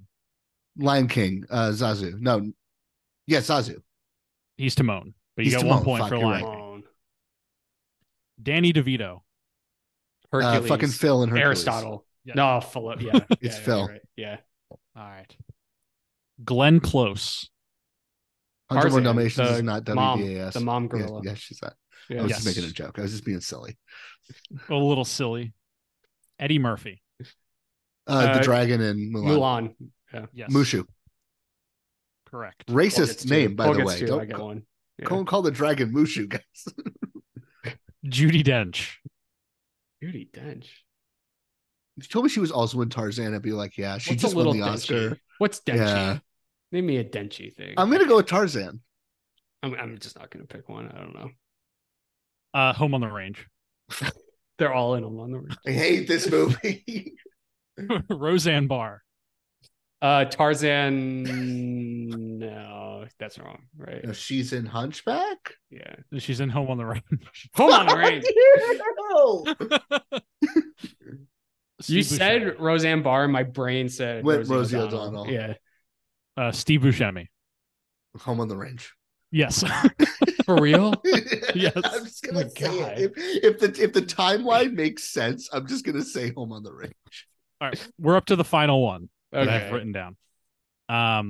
There are some obvious ones who I skipped just for brevity when I was making this list a Broderick, few months ago. Yeah. Like Broderick, James Earl Jones, Kristen Bell, Kristen Bell. Zachary Levi. Yes. I should have done Levi. That would have been funny. Josh Um, Gad. I think I just forgot Frozen. Anyway, this final one has this final one operates on golden snitch rules. Okay, You win You if got you get it. 150 points. it's not actually how the Golden Snitch works, but continue. As everyone knows from the beginning of Goblet of Fire. And I think this might be a race because I think you might know Yeah, right away. say it. John Travolta. Bolt. Bolt and Bolt. I've been waiting this whole time. Okay, You get the golden snitch. can I tell you something that I have brainworms? I've been waiting for you to say someone this whole game, and you did not say this person. Who is this person? You all first, and it's not Kevin Kline, who you also didn't say. But when you said famous people who do voice work in Disney movies, a certain name popped into my brain, and you never Yes. said Tom Hulce. I never did say Tom Hulce, did I? For Hunchback. Tom Hulce is Quasimodo, Connor. Do you know who Tom Hulce is? He's Amadeus. He's Mozart in Amadeus. Oh. He's Otter in Yeah. in Animal House. He had like a nice character actor run in the 80s, and then is just a Broadway and voice actor guy now. Yeah. You know why the He's so Amadeus fucking thing, good. I didn't know that, but for whatever reason, this happens to everybody. But for me, it's one of those cases where like whenever I think of Amadeus, because of the TH, my brain goes Timothy Hutton. And I just think Yeah. of Timothy Hutton immediately instead of Tom Hulce. Yeah.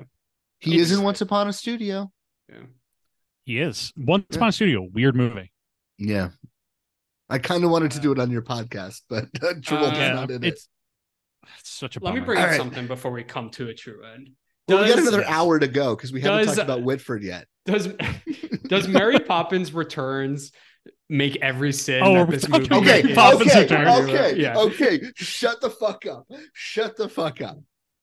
Mary Poppins Returns is a much better movie than people give it credit for. It It's is. how I wanted to Yeah. open this conversation. Because what people don't understand good about movie. Mary Poppins Returns is you can say whatever you want about that movie. It is the best effect showcase outside of maybe Avatar 2 to come out of modern Hollywood. On a craft level, that thing is mind blowing. You know the thing in Avatar 2 where they like painted the guy's hand for that close up to like mimic like subsurface light scattering so it would Paul's look right? favorite reference ever. There's like Yeah. 100,000 like tiny details in Mary Poppins Returns like that. I am of the opinion that all the bank stuff in the film Mary Poppins is incredibly upsetting and depressing. It's Yes. really soul crushing. And I found this movie like, again, the whole like Disney propaganda aspect of saving Mr. Banks like undermines anything it could be. But when they're singing the Tuppence song in the rehearsal room and she's cutting back to her father singing the Tuppence song, right? Like that's how she's associating Yeah. this memory. I was Yeah. thinking about how upsetting I find that scene in the original. That is just so bleak. The sense that like he wants to give the money to the bird lady and then the bankers fucking swarm over him, right? Yes. The single worst thing in any movie ever made is that at the end of Mary Poppins Returns. Yes, Do you guys I know exactly remember how say. Mary Poppins Returns ends? Yes. That tuppence ends up generating enough interest to save the Banks family in the future. And just like this movie, any prickly nature to saving Mr. Banks, to this complex relation with the father, has to get fucking flattened and neatly tied up into a celebration of Mary Poppins. Like, the fucking prickly parts of Mary Poppins get fucking bulldozed over in Mary Poppins Returns in the ending. Yeah. My mother almost walked out of the theater when Dick Van Dyke's like, "You've generated interest." It's so stupid. It's the worst ending ever. And a movie I think is like fun. Yeah, it's a fine movie until that point. Rob Marshall can't direct is the big problem, but the effects in that movie are insane. I think I haven't seen that movie since it came out, but like I remember being pretty moved by Wishaw. And Wishaw's great. Yeah, being like he's really given it in that movie in a way that actors of his caliber tend to hold back when they're kind of slumming it with Disney and other adjacent properties like that. The thing about Wishaw in that movie is Wishaw's good in that movie, but that whole movie is kind of just not very good Christopher Robin, and Wishaw's not as good in it as McGregor is in Christopher Robin, which came out 6 months earlier. Which is just the fact that he's like blatantly playing like a grieving widower. Yeah, it's interesting. And like the end of the movie is what I brought it up, and you were right to bring up the end of the movie and how much the end of the movie undoes kind of like the lessons learned in the original. But also, I think what becomes apparent, especially when you're watching Saving Mr. Banks, despite how much it may actually relate to the reality of Mary Poppins, the film, yes or no, historically, is that when you're watching the original Mary Poppins, it ends with them not actually doing any magic, just flying the kites out there with their dad, which is the special thing of the movie. Is like Mary Poppins leaves when her form of magic is no longer necessary to like keep these children afloat, because they have that connection with their father that they didn't have beforehand. And then the sequel ends with Mary Poppins leaving, but then all of them floating up into the clouds with balloons. And it's like, you're not understanding the lessons of the original film. Yeah. Get it. You know what the most insane thing in Mary Poppins Returns is? What? Is that they wrote a role into the movie for Julie Andrews and she says no. Yes. And then it's rather than just cutting the scene, they instead put Angela Lansbury into it. Well, you're forgetting the most insane part about that. And is that what does Julie Andrews do instead? She did Aquaman. She does Aquaman, which comes out as the same day.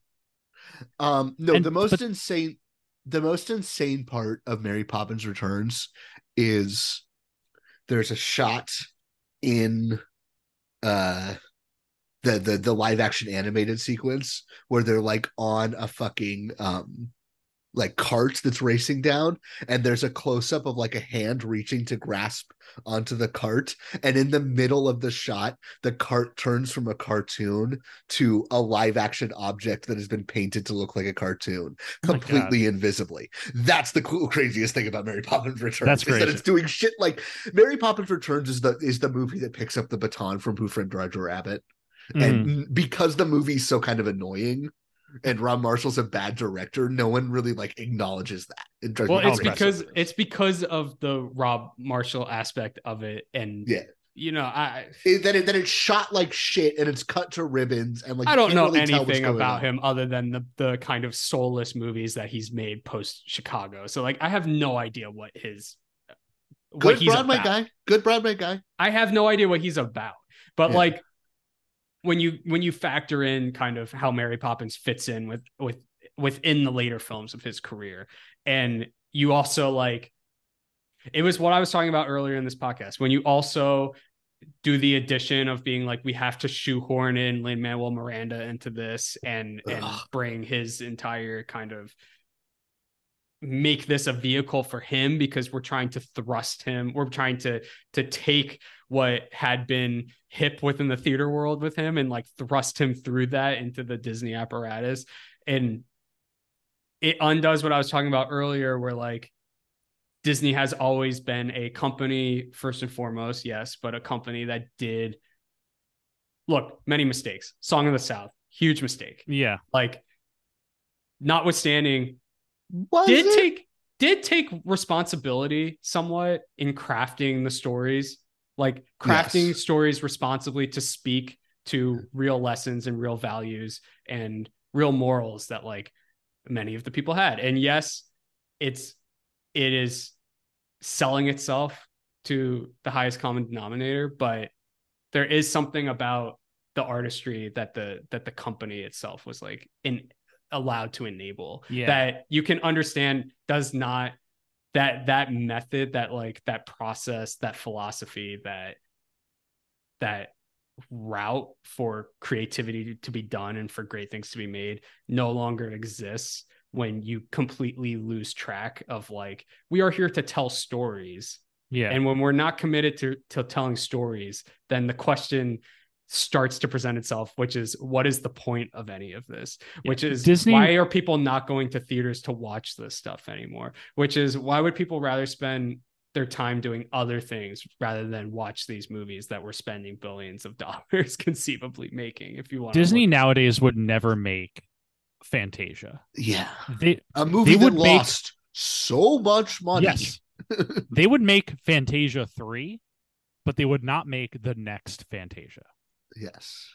And Cole brought Fincher up earlier, and a lot of people over the last 3 years have been talking about The Social Network a lot because it had this huge reevaluation at the end of the last decade. Yeah. And when I think about The Social Network, it's not my favorite Fincher film, but what I always think about it, of what it understood that other films of that generation did not understand about the way the world was changing, is that if you do not have social skills, if you do not have connection to other people, then you only see the world through the same calculus that companies view customers as a statistic in their spreadsheets. You only look through life as an algorithm of a way to connect dots based off of market research and consumer profiles and things that do not actually speak to any of the intricacies of individuality in any way whatsoever. And when you watch something like Mary Poppins Returns, you can like see that algorithmic calculated filmmaking,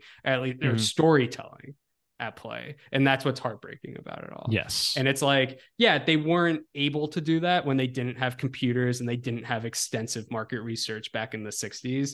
But like, that doesn't mean that they're not capable of greenlighting stuff and producing stuff and overseeing projects in the same way that they had overseen it back then. The thing about Disney nowadays is like every few years they put out something that really has me optimistic, where I'm like, oh, they kind of just let this get made. Yeah. And then it usually gets like some terrible reaction from the worst people in the world. And they retreat. It's like the Last Jedi thing, where it's like, oh, they let some guy come in and just tell this story with this movie. And then losers online hated it so much. So they're like, all right, JJ's coming back. The Emperor's coming back. We're going to change everything. I don't think The Last Jedi can be overstated enough as like the worst thing that had happened to the American film industry. Yeah. Because when you're looking at like, all you have to do is go back and remember when the sale to Disney happened, when Kathleen Kennedy like really took over, and it was like J.J. Abrams wasn't her first pick. She reached out to lots of filmmakers to get the new movies on track, and he was fourth, right? I think so. I think it was Nolan first, and then Fincher, and then Nolan, Fincher, Bird, Abrams. I think, yeah. And the thing about Abrams is that he does not really seem to have any type of an original bone in his body in any way whatsoever. So what does Abrams do? He takes A New Hope and he's like, makes it again. How can we make this again for younger people today? How can we? But it's 17 times the size of the Death Star. Which I know people were like happy with it in the time. I think just because of the way it felt and looked, but not necessarily. They were purposefully overlooking the story when it had come out. But I was always like, this is kind of my worst nightmare. And then, but not to get away from what I'm really trying to say here is like Kathleen Kennedy and Disney were letting filmmakers make something. And yes, Now that's not the case. they were doing a responsible thing of keeping track of the production, of giving notes, of providing input. But for the most part on those first two movies, she was kind of laying off and trusting the filmmakers to make something that they had wanted to make. And I think that reaction to The Last Jedi is like the worst thing that ever could have possibly happened. Yeah. Because it persisted past Star Wars. Like it Speaking persisted into of- every other aspect of Hollywood filmmaking. Filmmakers working on Disney movies. I know exactly what you're Jeff, about to say. Breaking news. I know exactly what Our you're long about to national say. nightmare is over. Destin Daniel Cretton has left Avengers. He's So off the Marvel train. You know why? We're saved. You know why I bet that? What? I bet because that movie is never coming out. That movie's never coming out. They are gonna erase the Kang storyline so quick. So, Jeff, you know these things. Mark told me yesterday that they haven't shot Thunderbolts yet. They have not started. So, is Thunderbolts never coming out? Is what you're telling me?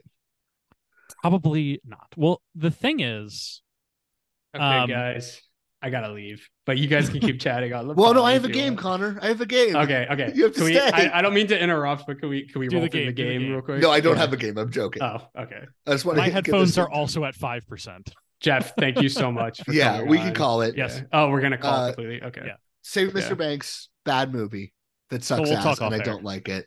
It's Um, it is like 5 steps in the direction of a good movie, and then does like a full turnaround, a full Yeah. face turnaround, and it jumps off the cliff.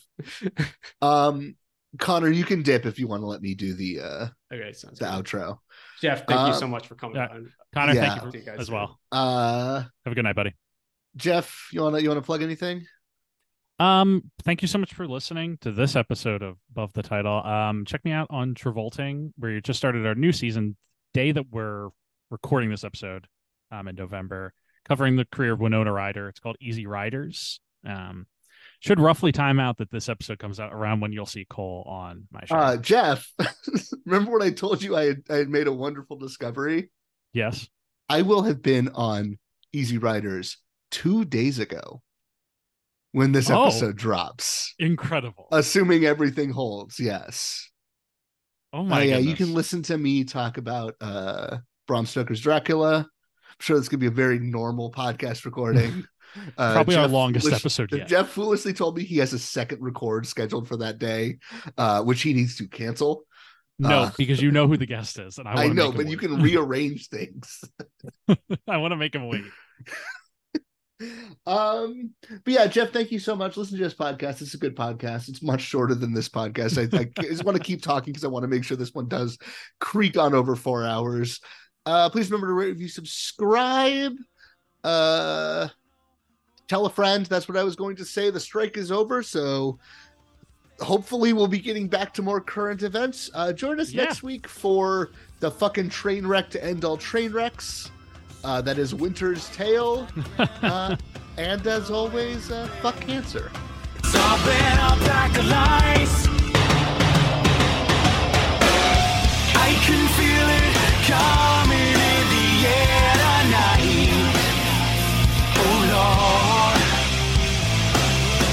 And I've been waiting for this moment for all my life. Oh Lord. Oh Lord.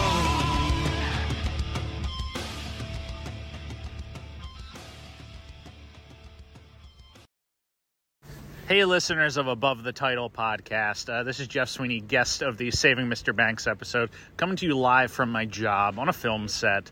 So Cole informed me that this episode came 53 seconds short of being a 4-hour-long episode, which would be the longest in Above the Title history. I was deeply distressed by this information, so I decided there's only one thing I could do, which is record yet another addendum to the show, explaining this quandary to you that I can, then rectify via the message that I'm recording right now. I still got 20 seconds to go, so I'm going to tell you some fun facts about myself. I was born in Lankenau, Pennsylvania. I went to school in Delaware, and I am currently on a film set. I already said that. All right, I've hit the required seconds. Peace out. Love you all. Bye.